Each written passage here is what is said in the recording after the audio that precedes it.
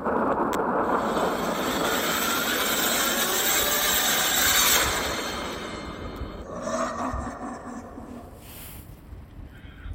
everybody, to another episode of Studio 6 Paranormal Productions Podcast. I'm your host, Jay Hill.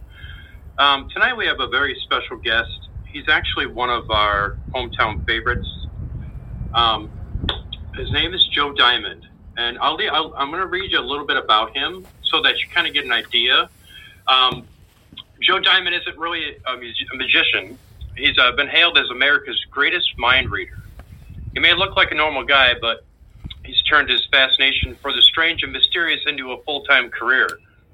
He's a world record holder for solving the world's largest corn maze, blindfolded. Wow, that's something. He even hacked the Pentagon without a computer on live radio. Wow. His appearances include WGN, ABC, The Today Show, Showtime, and even Netflix. He's used to host his own personal talk show called Unreal Radio on AM 1050 WLIP Radio in Kenosha, and has appeared on over 150 podcasts and radio programs including WGN 95 Will Rock, Star 105, and legendary program Coast to Coast AM. He's an artist in residence at the Dole Musician in Crystal Lake, where he's won Best of the Fox for live theater. And the mayor of Crystal Lake declared November 16th as Joe Diamond Day. You can see Joe and his various media appearances at www.joediamondlive.com/media. So without further ado, let's get this gentleman on the show. Hey. Thanks, man. When you say all that together, it really sounds like I know what I'm doing. It really, really does. When it's all put together like that, for me, it's 15 years of a lot of cool moments in between a lot of weird odds and ends gigs, but all together like that. Wow, I sound like an expert. So thanks for making me sound like an expert. you sounded pretty good. I mean, some of that stuff I never even realized. I think we've met once, and I know you from around town and Lake Geneva and the Maxwell Mansion, where you do your performing for some Saturday nights and stuff. And I've done I did my podcast there for a year, and the people at the Maxwell Mansion were just simply fantastic for having you and I there. I mean, it was just it was the Maxwell is great, and the staff has always been wonderful. The people have who come through there. It's amazing how. I don't have there's a lot of places I have a lot of regulars who come see me on a regular basis, and as raw percentage, I don't have as many at the Maxwell. The Maxwell, I think, has the highest, I would say, turnover of always new people. Yeah. However, the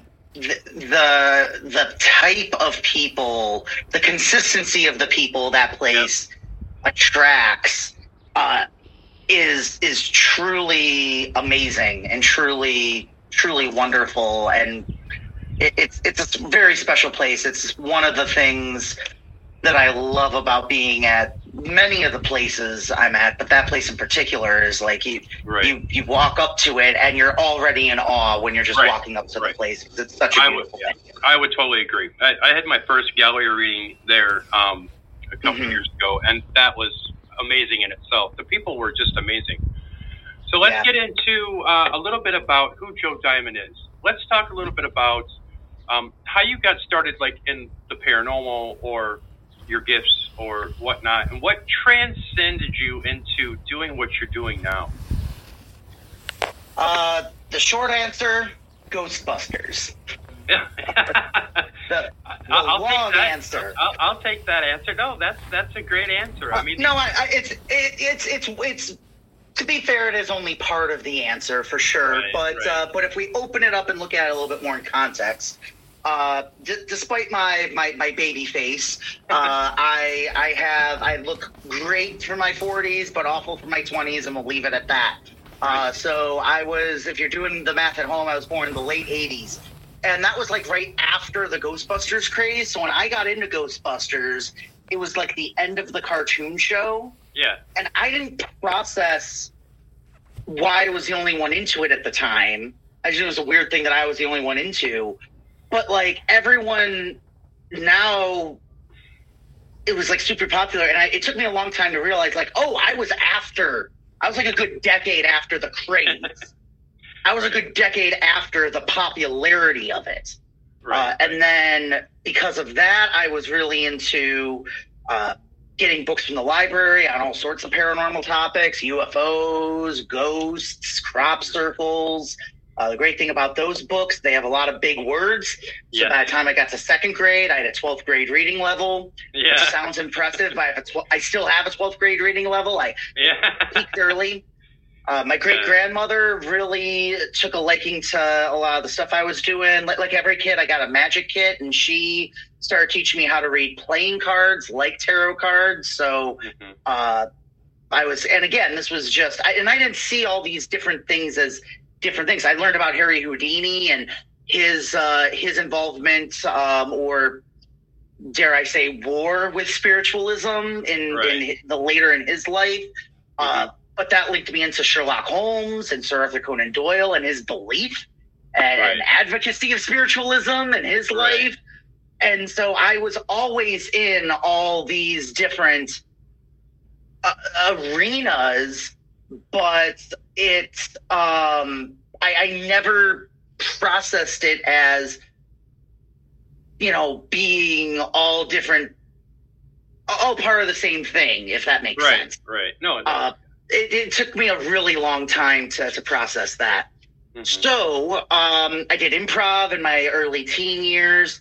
And then in my later teen years, I got a job. So David Blaine was super popular in those early 2000s. So the theme park in our neck of the woods, Six Flags Great America, was doing auditions. They were looking for street performers. And I auditioned to be a street magician, but I showed up and just did like some mind reading stuff. I also learned from an early age that I could bend metal. Uri Geller was a big childhood influence on me as well. And again, this was just something I could do. I didn't see it as like, I basically was just learning about as many party stunts as possible because I was an awkward only child and was trying to get as many. Well, here's the other thing about the awkward only child thing, which I haven't gotten into in a lot of places. My mom's from a family of like 7. My dad's from a family of 5. So I have 2 huge families of cousins. Oh, wow. So when I go to family events, I don't tell the story too much because I don't want to rake my family over the coals too much, or at least not for this. But there was a Christmas where I was forgotten. Like, I did not get gifts. Just because I had no siblings to remind the aunts and uncles, some of the aunts and uncles, oh yeah, we got to get Joe a gift. So like doing all this stuff was kind of my way of, look, I exist, kind of, you know, not to get too Freudian on all this, but we're digging deep. Like you said, let's find out not just, you know, how I got into this, but why I got into this. Right. And so, so they really responded to the more weirder stuff, not just, you know, a more traditional card trick.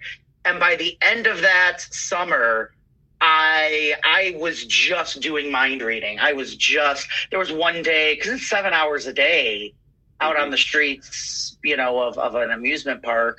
And they're just like, go, entertain people. Right. So like there was one day, and you get sick of doing the same thing over and over. Well, something like palm reading is always different. Right. So learning to read palm, like I'd already done some palm reading, but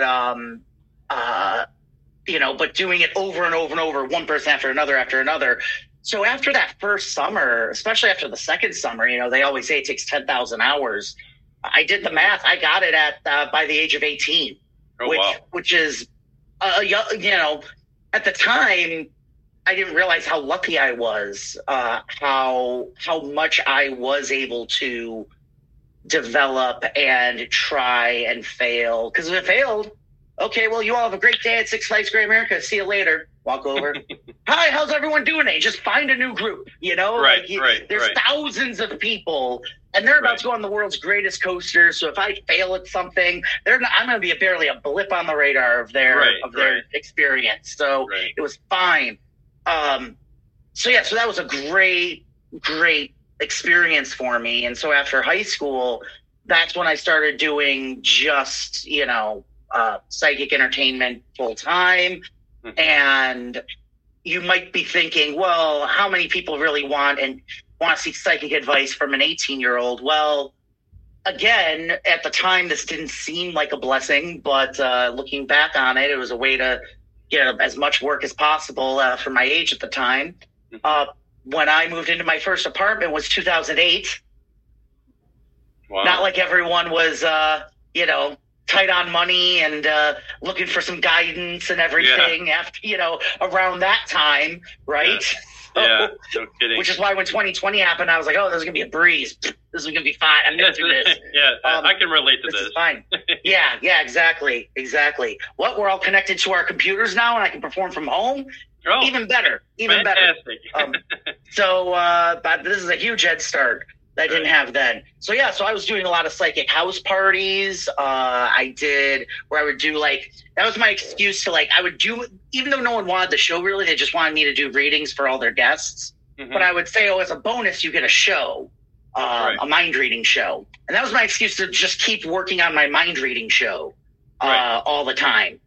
And so I kept working on that. And that's what eventually led me into doing theaters in Chicago, venues like the Dole Mansion, the Maxwell Mansion. And it has turned into, this career of full-time jobs, of theaters, corporate events. And it's, I've been, everyone says, I've worked really hard and, oh, you're so driven and you're so good and passionate and all this other stuff. But I also have to just throw my hands up and just say, I've also been very, very lucky because there's a lot of people in the Midwest or a lot of people in the industry who don't live in the Midwest or do, but who are in the entertainment business who don't get to sleep in their bed most of the year. And I do, just from that standpoint. And I get to create all my material. I get to, write my own shows. I don't have people, telling me what I can and can't do for the most part. Sometimes I have to, be within, if I do a show at a school or something, they'll be like, okay, well, you can't say, this, or you can't do this. I have one routine where I talk about solving the world's largest corn maze blindfolded. And I recreate it by putting on a blindfold, a balloon's bounced around the room. And then I'll take out a safety pin or a dart, and I'll do contact mind reading. Kreskin does this a lot for finding his check and everything. But I'll have someone hold my wrist, and we'll walk around the room, and I'll eventually pop the balloon. And even in a school, some schools don't want me walking around even with a safety pin. They're like, no, we can't have you. Oh, good Lord. Make a tiny pin in a very hard skull of a kid and draw a little bit of blood. It's like, I'm insured, and also it's not that sharp, and also I'm a professional. It's not going to happen. I wouldn't do it if I didn't think it was 1,000% safe. But that's where the showbiz part comes in. That's where I also along the way I met some sword swallowers who taught me how to hammer a nail into my nose and stick my hand into an animal trap and learn some sideshow stunts along the way. So I don't think you're gonna. Yeah, I don't think you're gonna be putting that in your act anytime soon. Oh, it has been. It was. Oh, okay. My paranormal show opened with me hammering a nail into my nose. We can get into that in a moment. But I learned how to make dangerous seeming stuff look dangerous when in fact it was quite safe. Right. So real quick on the hammering the nail in my nose. So when I started doing my so I had a show called Just Paranormal. It was just called Paranormal. Because the paranormal activity movies were popular, and I knew if I had a show called Paranormal, people would buy tickets, and I was right. Okay. But I was still in my early 20s and still figuring all this out. Mm-hmm. And there were some people who were expecting a straight-up magic show. There were some coming expecting a medium.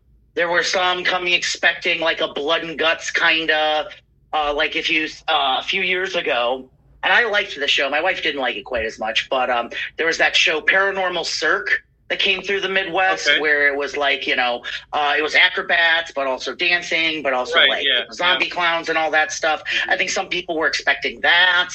So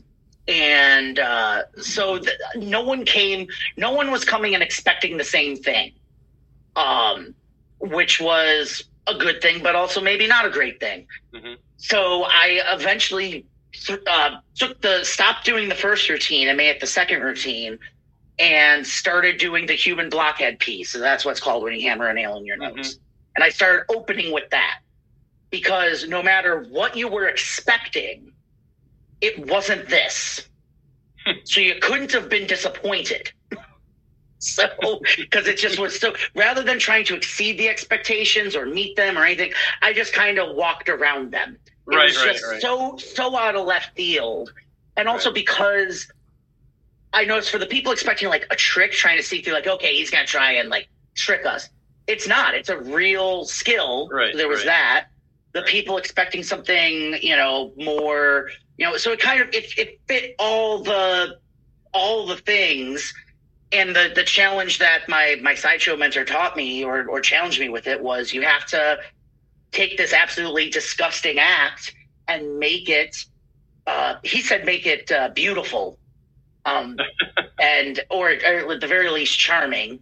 I tried to make it charming and fun and silly and and still and the hook was, this is the world's oldest surgical procedure, and they would actually do this. They would drill holes into their head because apparently that would cure headaches and also increase psychic ability, because it would literally open their minds up to the spirits.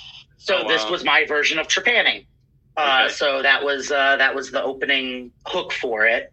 Mm-hmm. And it worked. I don't do it as much anymore. I haven't done it in a couple of years, just because that is where COVID tests went.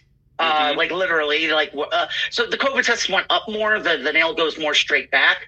So even I was uncomfortable with them, and people are still. It still wasn't a pleasant experience for most people, and I don't want to.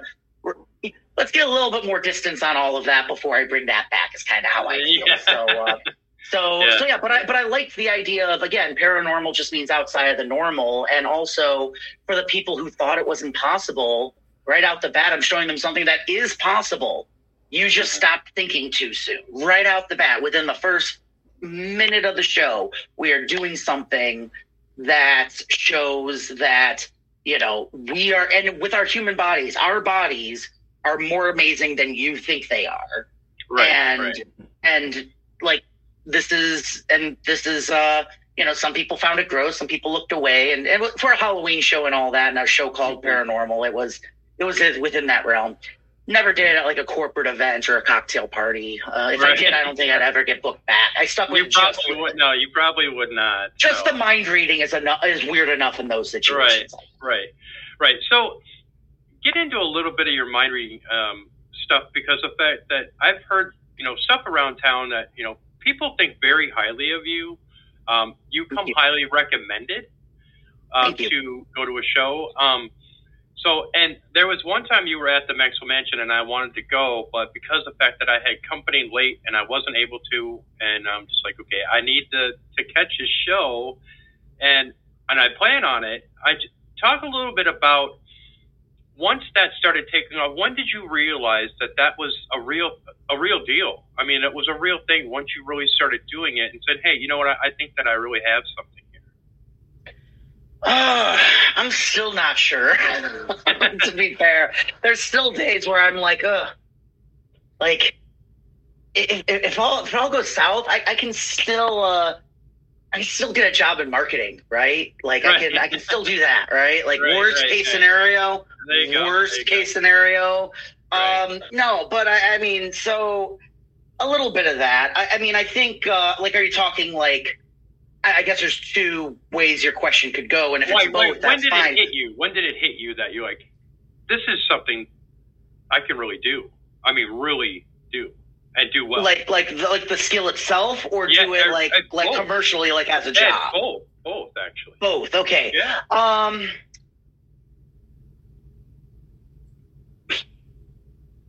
I went to a religious school, And when some of the teachers and parents were pulling me aside saying, you got to be careful with some of this, mind stuff, Joe. The devil can use it as a way in. That's how I knew it was good. Right. Yeah. Like that's how I knew, like, oh, if adults are scared of me. Right. Oh, yeah. Yeah. And the fact that, like, when you know this stuff and it's got nothing to do with the devil and Satan and all this other stuff, like, again, like, the more I often say, like, the only,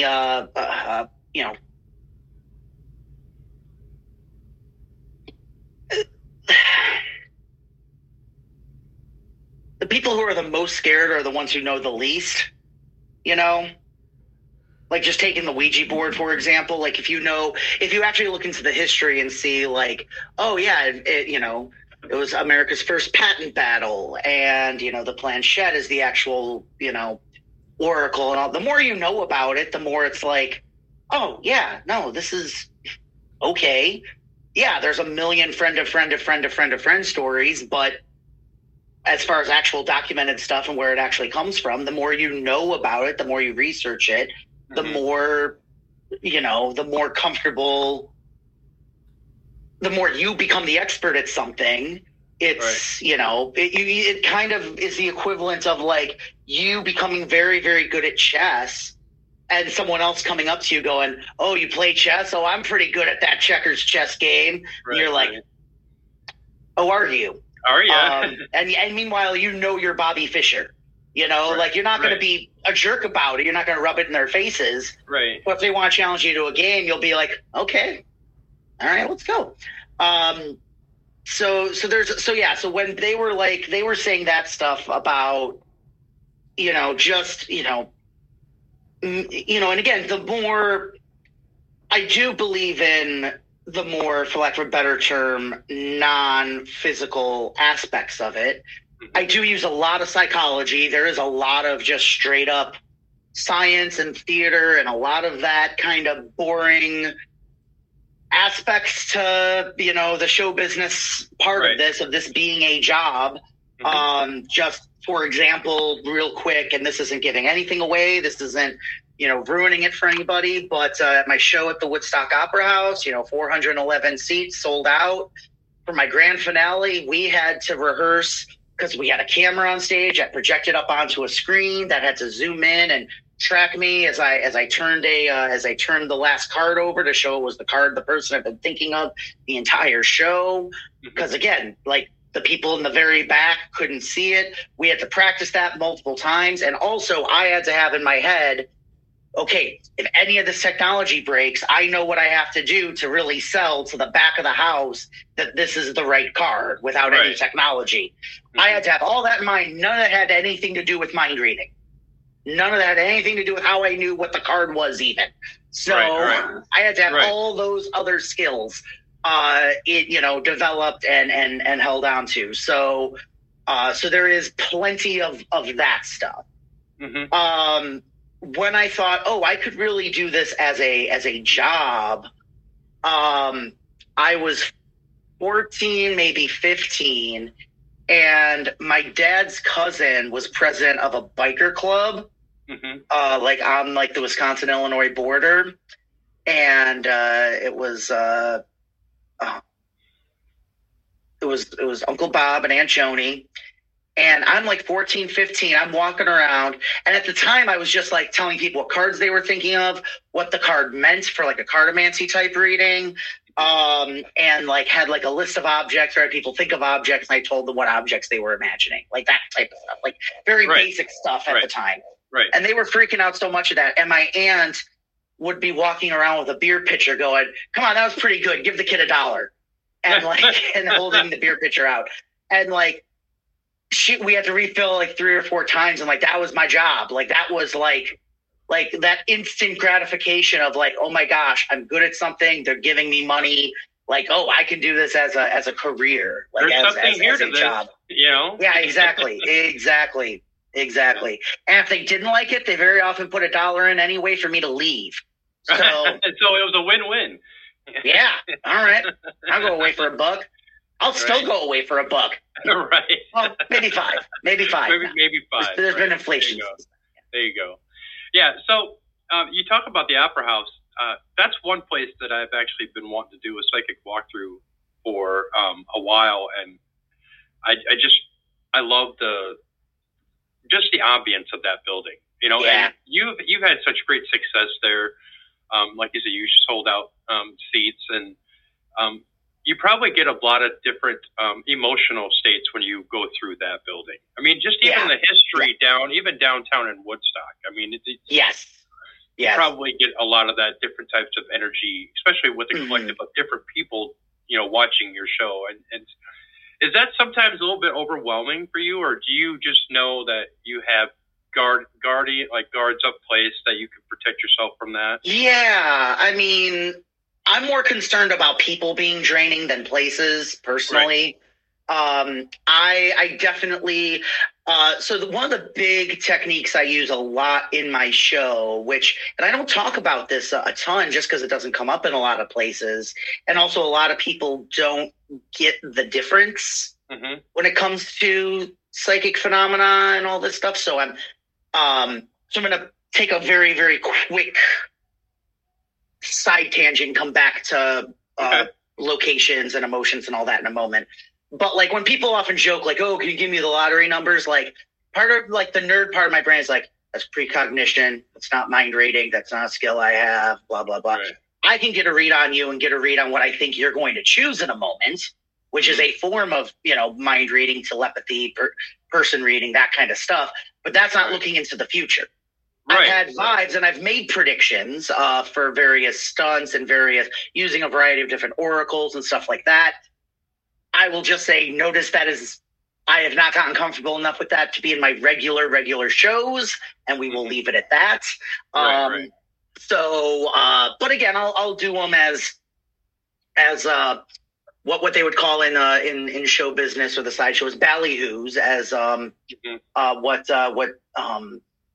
Dr. David Hoy used to do was hurling the headlines, where he would just make lots of predictions and that kind of stuff. And I think, and I don't feel too bad making those, because I think we all have vibes of what's going to happen. Oh yeah, we all have, and that's the thing too. Like so going into this, it's like we all have vibes going into place. Like, oh, this place is spooky, is weird, and it doesn't have to be a historical building. It could be a brand new place, and it's like, oh, something. And then you find out like one of the construction workers died while they were building the place or something. Like, well, it comes haunted. Yay. Stuff like that. So one of the things I use a lot is psychometry. Now, I assume this is the type of program where I don't have to explain it but I'm going to predict for the two people listening or watching who don't know, psychometry literally means soul measuring. It's the idea that, like, for example, well, actually, not even my ring. Like, let's say you have some change in your pocket. That's just change in your pocket you happen to have on any given day. But if you have a lucky coin that you've carried with you for years, that's become a talisman, something that, a lot of your energy has been put into. And if someone so if someone were to hold on to it, the theory behind it is that it's absorbed a part of your personality and even a part of your soul. And the ability to pick up on those vibrations is psychometry. Well, objects and places are buildings, and buildings are objects too. So when you're not just holding a place, but you're in the thing, it's coming at you from all sides. So I think I think psychometry is more of a muscle than an ability that someone is born with, personally. Because I've seen people, because I started off being crap at it, but I've gotten a lot better at it. Right. I have my own feelings about, our gifts and how we can develop them and grow and all that other stuff. But that we can get onto that topic later, maybe if the conversation goes there. But I do believe that, like, all you have to do if you want to get into this type of work is just go to an antique mall. Just every once in a while, pick up objects, hold on to them, clear your mind, and don't filter. Just go with what comes to you. Put it down, shake it out, wipe down your hands, pick up a new object. When I do psychometry, I always take off my watch. I always take off my ring so it doesn't get in the way. Same thing when I do spoon bending. I take that stuff off so it doesn't get in the way. I accidentally did bend someone's ring once while we were doing some stuff. Well, whoopsie. It was a cheap ring. She was okay with it. She was not mad. She was like, oh, this is a cheap ring. It's fine. So she was like, oh no, I should have taken it off. It's fine. But I do have people take their rings off if I'm going to do stuff with them as well. So doing that type of, for lack of a better term, more energy-based stuff. There's, like, I see it as there's the psychological-based stuff I do, and there's the energy-based stuff I do. Mm-hmm. Some people, I won't even try energy-based stuff. I'll just do some psychological-based stuff, just try and get a read on them, do something that's a little bit more So you've done readings. So there's a world of difference between like personality reading and oracle reading. Oh yeah. There's a world of difference between here, draw me a tree and pull an oracle card. Like, right. And I know for some people, I'm going to get way more if I have them draw something versus them pulling an oracle card. Right. For whatever reason. For some people, it's ego based. For some people, it's literally a part of them. For some people, it's there's just more buy-in. For some people, I just know it's going to work better.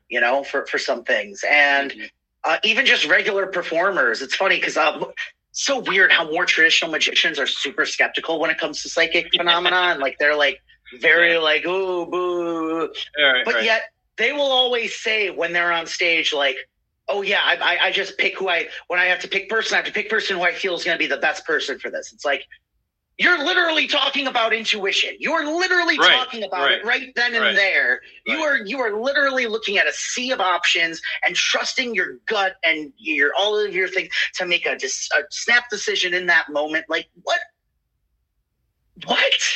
Anyway, to me, it's the equivalent of a musician going, oh, music doesn't exist. It's just sound. Like, you shouldn't cry when you listen to that music. It's just when I hit this note in this piano, it hits this string, which creates a sound wave, which goes into your. Why are you crying? Like, to me, it's the equivalent of it. It's so mind-boggling to me. It's like, this is why we should be doing this. Anyway, I'll get down from that. That's okay. We're good. Okay. So, talking a little bit about psychics and mediums, what are your opinions of what's going on in the world right now, or I should say in the paranormal field and what's been going on? I mean, there's a lot of people that have kind of jumped on this I'm a medium train. And to be honest with you, I think that, I do believe that everybody has the opportunity or the makings for the inside of them to be a medium, because I think that we all have that ability, but it's just certain ones, just choose different paths. They don't believe in it and they don't want to, do it or whatever. Sure. But there's other people that are drawn to it, and that's what makes them happy. That's what, helping others and doing that. And that's kind of where I'm at in that sphere of, I've always wanted to help everybody. Sure. And so when I developed my gifts, it was just one of those things where, it just kind of, I accepted for what it was. How do you feel about some of these things with what's going on compared to like entertainment, compared to like some of the low key mediums that have been sure. So I'm not so very, very quick disclaimer, distinction. I'm not sure how to phrase it right now. I'm not really. I have tons of friends in the paranormal community. I have tons of friends with lots of investigators, mediums, and everything. And I've presented at a couple conferences, but I'm not super active in the like paranormal investigation field. I've been very much in the halo effects of it. And I think it's because I speak the same language, we're into the same things, and when I'm brought into that field, I can be like, this is going to sound weird, but you'll get it. At magic conventions, the person who always kills is the juggler. The person who always gets a standing ovation is the juggler, because he's the only one who's different the whole week, who's actually being more upfront about the skill, and who has to be more, for lack of a better term, use more showmanship too, because he's not hiding behind the secrets and everything. He's being more upfront with all of it. So he has to use more personality and all that stuff. So he's always the one that kills. And he's usually the one that not everyone always knows. Or if they do know him, they're like, oh, you don't know Andy Head? Oh, just wait for the show tomorrow night. Oh my gosh, just wait. All right. And I realized at the last paranormal conference I did, I went, oh my God, I'm the juggler. Like, oh my God, this is totally what's happened to me. Like, I know a lot about investigative techniques. I know a lot about, all these different kinds of things, but I've done, I hosted the Woodstock walking tour for a number of years. I've done, flashlight tours of various locations. So I've been a part of that world. But when I've done them, I've made sure to get my history right. I don't even really perform anything. I might do something at the very beginning or maybe at the end if someone asks. Just right. like I started the Woodstock, the Haunted Woodstock tours by saying, for those of you who don't know who I am or why they asked me to do this, let me show you what my day job is. And then I did a quick piece of mind reading to just show them, hey, this is what I normally do. Now on with the tour. So all that kind of stuff. And then during the tour, just told the stories and kept the history and everything as clear as I could. So, so just to be completely clear about that. And it seems like, about a decade ago, a lot of paranormal groups were popping up. Mm-hmm. And now it seems like a lot of mediums are popping up. Mm-hmm. Just from what I'm seeing through social media and the culture and everything else. Yep. And it's everything goes through trends. Everything goes through waves, Right. I would love to see in a decade Edgar Casey make a comeback and everyone start sleeping on their mail. Like, that'd be awesome. That'd be so cool. If that's the next thing, that's the next TikTok trend. Could you imagine? That'd be so cool. Yeah. Like, it might happen. Who knows? Who knows? I mean, the broom standing thing trended. Like, who knows what's going to trend next? Yeah, I still can't even fathom that. Yeah, so whenever something, and I get the initial, this is going to be a weird phrase, I get the initial sphincter clench when something that is very counterculture that we have kind of taken as a part of our identity starts to become culture. Right. I totally get that. I totally get that. Oh no, I'm not going to be special anymore. Right. I get that initial fear. I've seen it happen with a lot of, I'll admit, I felt it nearly 15 years ago when the TV show Psych came out. Because I was worried that because he's going all the psychological techniques and saying he's psychic. And I was worried that that everyone was going to be hit to some of those techniques and they wouldn't work anymore and all. And the exact opposite is true. Now more people are into what I'm doing and open to what I'm doing than ever before. Right. So I think what's kind of happening, I've seen happen with other art forms too. I think the metaphysical, tarot, mediumship, and all this stuff that's happening, particularly through TikTok, through social media and all that, and how, like, oh my gosh, everyone suddenly is like, oh yes, I'm a medium now. Right. Some of it might be wishful thinking and wanting to just be part of a community and being on a bandwagon. And, if they're not good at it, they're not going to stick with it, and they'll move along to the next thing that they are good at, Right, there have been plenty of things I tried that I was not good at. So that's fine. That is A-okay. Right. And so, but the fact that they're now interested in that, I think that means they're much more open to coming to a mind reading show or a psychic medium or an event or something down the line. I think that's great. I think that, I don't think it's going to make it less special. Like, I just don't. You look at the amount of like everyone was worried in the 80s. I just saw that documentary In Search of Darkness, and how in the 80s when VHS tapes came around, you could shoot on VHS. Everyone was worried that, oh my gosh, this is gonna flood the market, which it kind of did. Let's be real. But it did for a moment. It came back for sure. But like everyone was like, oh my gosh, this is gonna ruin horror. There's gonna be such a low barrier of entry that anybody can do it. And horror's never been better because of it. We've gone through a whole other generation of great horror filmmakers since then, who have just like completely flipped the genre on its head, because it's such a low barrier of entry, because you can just have a camera, a dream, and a decent script. Not even a good script. Not even good actors. Just a decent script. Just a good idea and a camera is all you need. Like that's all you need. Evil Dead. Like that's all you need. Like that's all you need. So I think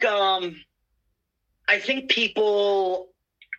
So the fact that tarot and the metaphysical and the paranormal has been so embraced culturally recently, I think is a great thing. I think really is a great thing. I don't think it's gonna make it commonplace. I don't think it's gonna make it mundane. I just don't. It's kind of like stands right in the middle of that. Yeah, but it's I mean, the more my mentor used to say, Eugene Berger, before he passed away, he used to say, we like to make everything a problem, but mysteries are not problems. Problems need to be solved. Mysteries need to be experienced. If we woke up tomorrow and every problem was solved, all the air was breathable, all the water was drinkable, every problem was solved, there would still be mystery. There would still be an insurmountable amount of mystery. Right. And the fact that more people are open to this, maybe we'll know more in the next 100 years than we've been able to find out in the last 100 years. Yeah, maybe. Maybe we'll, now there's the dark side of that too. Do I think there's people who are going to take advantage? People who I think are going to maybe not be the most sincere or ethical or honest? I mean, sure, but that's in every industry. I was just going to say that. That doesn't have to be just in the paranormal and everything. It's everywhere. There's people. There's a guy who used to just sell magic tricks in magic magazines. He had a funny little character drawing of himself. His name was Hank Lee. He had big glasses and frizzy hair. He was like this and all that. He sold card tricks and he sold little coins with his picture on them and everything. And he is in jail now because he stole people's credit card information after they bought magic tricks and went on spending sprees and all that stuff. And it's funny. I've got all these old magazines and sometimes it shows up. I'm like, oh God, oh no. And it's like lowest rung of the barrel. It happens. It happens. For every one story of an unethical paranormalist or psychic who bilks. And here's the other thing too: the person that they usually have taken advantage of. I wonder how many of those people are either on the spectrum or have some other kind of physical thing or mental thing going on with them in relation to that as well. Right. Yeah. Again, I don't want to make too many assumptions, and I don't want to be like, well, if you're dumb enough to fall for that, you must also have something physically wrong with you. I'm not saying that at all. I'm just curious that since we haven't looked into that stuff. But what I do know is there's more people who don't have those things who get taken in way more by televangelists. Taken in way more where it's like, oh wait, this guy didn't use church funds properly. There's way more stories about that than there are about the one one shady psychic every 3 years. And of course, the one shady psychic is on the cover of every, article, news article and everything. And, the 18 shady pastors and priests are, they'll make it, but it's not nearly as juicy.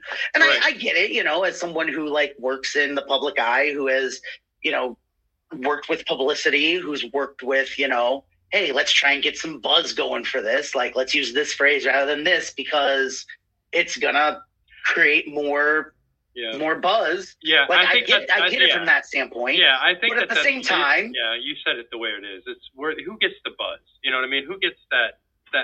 What's the buzzword going to be on the front page? You know what I mean? Yeah, but at the same time, though, it's and yes, it stinks that there's that negative stereotype on us, but at the same time, it's a low bar. All I have to do is be honest. Yeah. All I have to do is be nice, sincere, and honest. Yeah. Cool. Okay.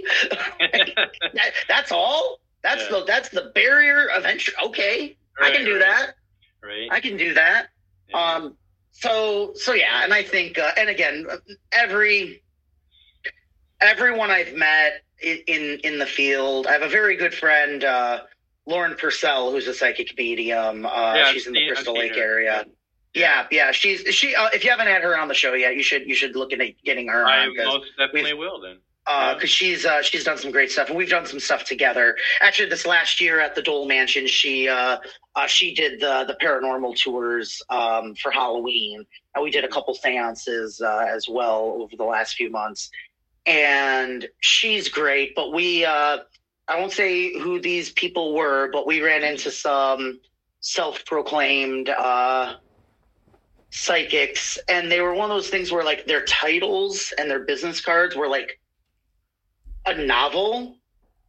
Oh. You know what it's mean? When someone says where it's psychic, clairaudient, medium, it's just all the words just boom, boom, boom, boom, boom, boom, boom, boom, boom, boom, boom, boom.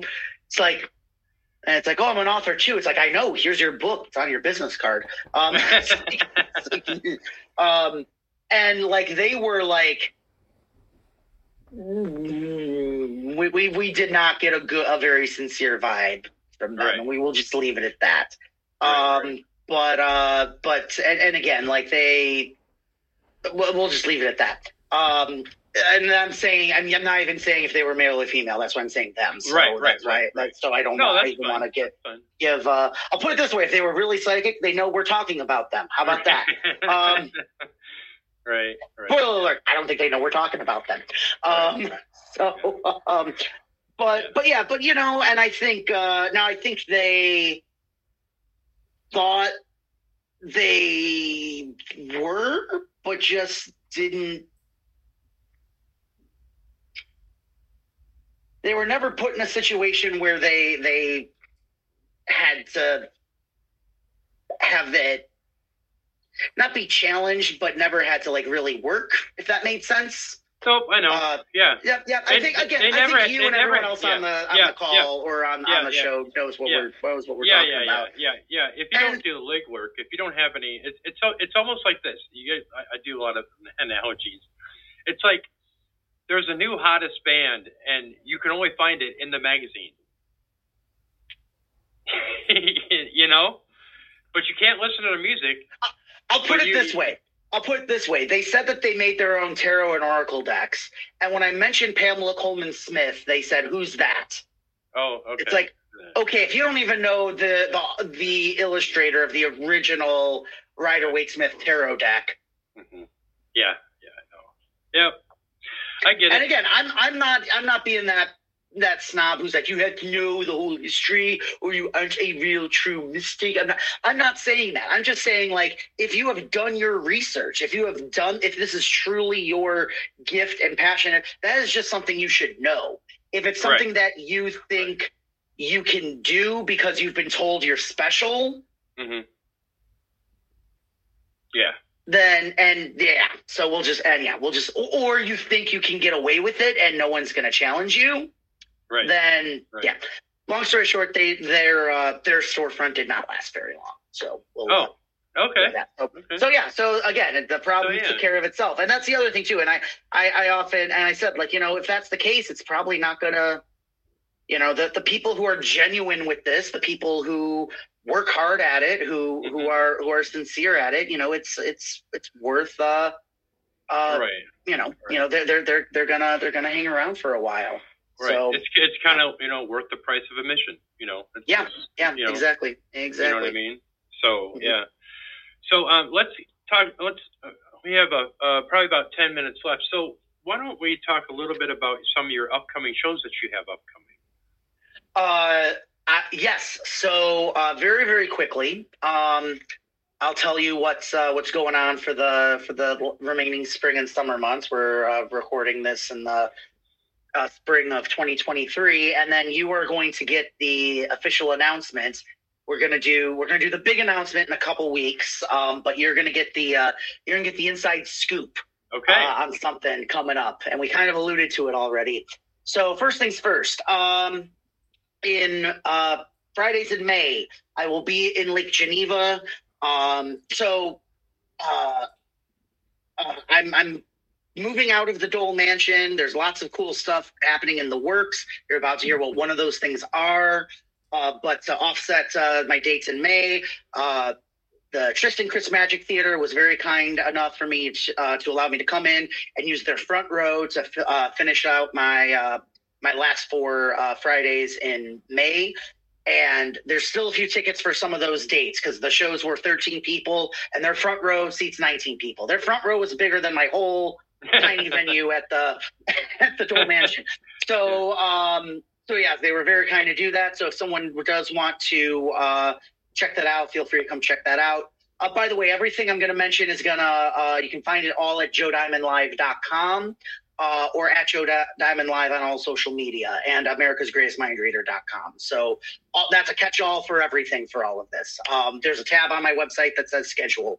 I'm at the Maxwell Mansion once a month. Also, for 3 dates, and it looks like we're going to be adding more because these are already selling pretty well. Once a month in June, July, and August in Lake Geneva, I will be at the Black Point Estate and Gardens, which is a beautiful home on the lake. Yes, it is owned by the state, and so real quick, you'll appreciate this, Jay. The gentleman who set me up with this, he came to my Halloween show last year with Thomas Lennon. The famous actor from Reno 911 and Night at the Museum and Supergirl. He lives in Lake Geneva. Tom's a fan of mine, which is still crazy to me. That's a whole other story. And he brought his friend David to my Halloween show. And David was like, "Oh, would you want to come do something at another house?" And David told me last Halloween that they just did a 12-person, sat around the table, and he talked for an hour about the history of spiritualism, and I was like, we are now friends. That's right up my alley. So we started working on an event there. It's called Paranormal Parlor Games. Oh, nice. So because here's the one thing with that place.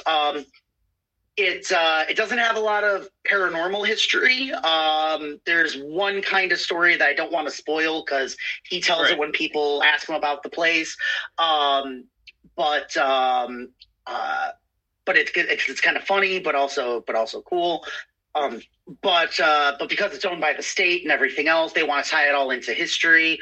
So everything I'll be doing in the show is going to be themed around different paranormal experiments and or parlor games from days gone by. So I'll be talking about Harry Houdini and Sir Arthur Conan Doyle, and I'll be having someone pick a word out of a Sherlock Holmes book, and I'll say, okay, Sherlock Holmes was more psychological. Let me see if I can get this word psychologically.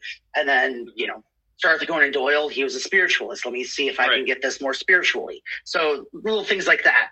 So that's those dates are all listed on the site as well. There's 3 dates. We're keeping those small to about 13 people. And if those go well, we might add more for the autumn and maybe October months. So the state has to clear that. So a few more hoops to jump through than normal with some of the places I work, or perform at. But it's such a beautiful place, and so either way, there's 3 shows for that. And then you are going to get the scoop for this. Okay. Since I mentioned, you mentioned this place, and we talked a little bit about Halloween.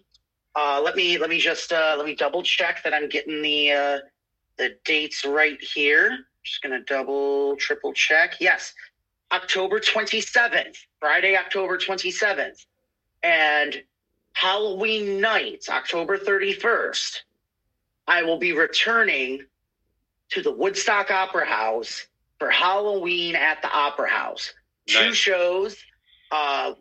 They're completely different shows than my America's Greatest Mind Reading show. There's an intermission.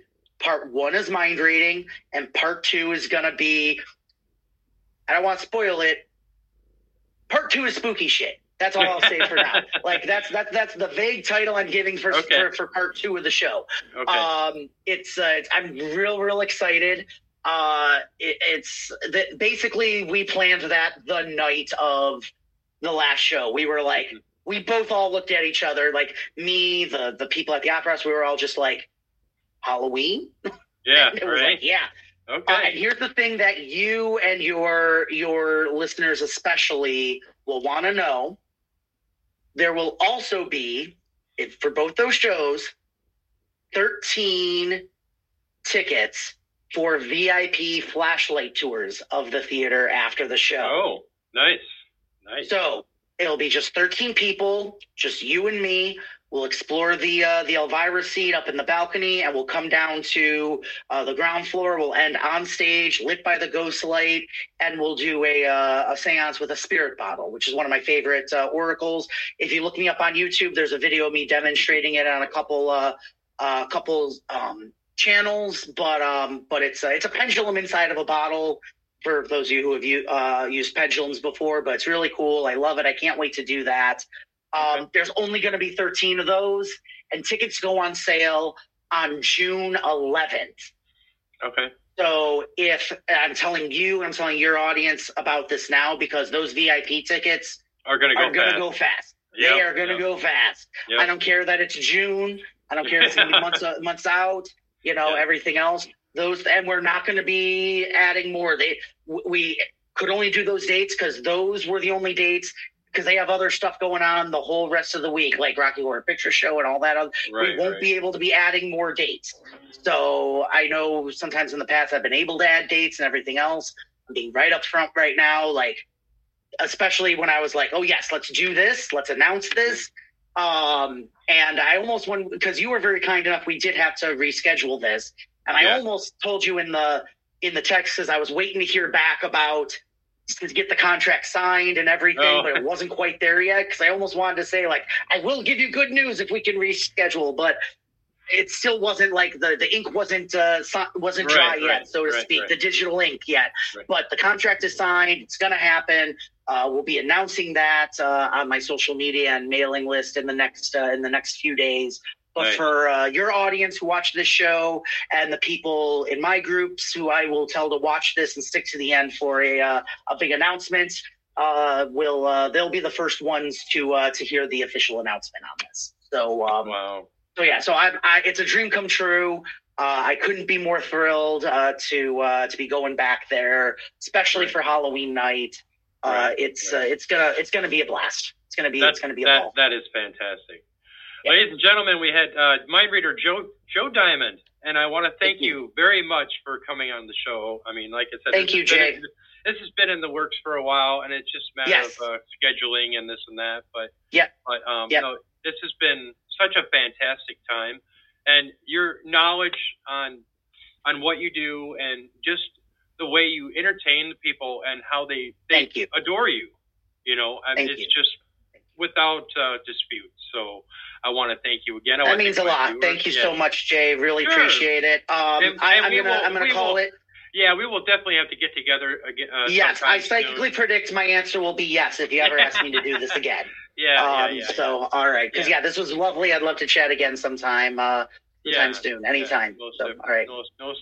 Definitely, yes. So I want to thank my viewers, and I want to thank Joe again. And you'll find all this episode.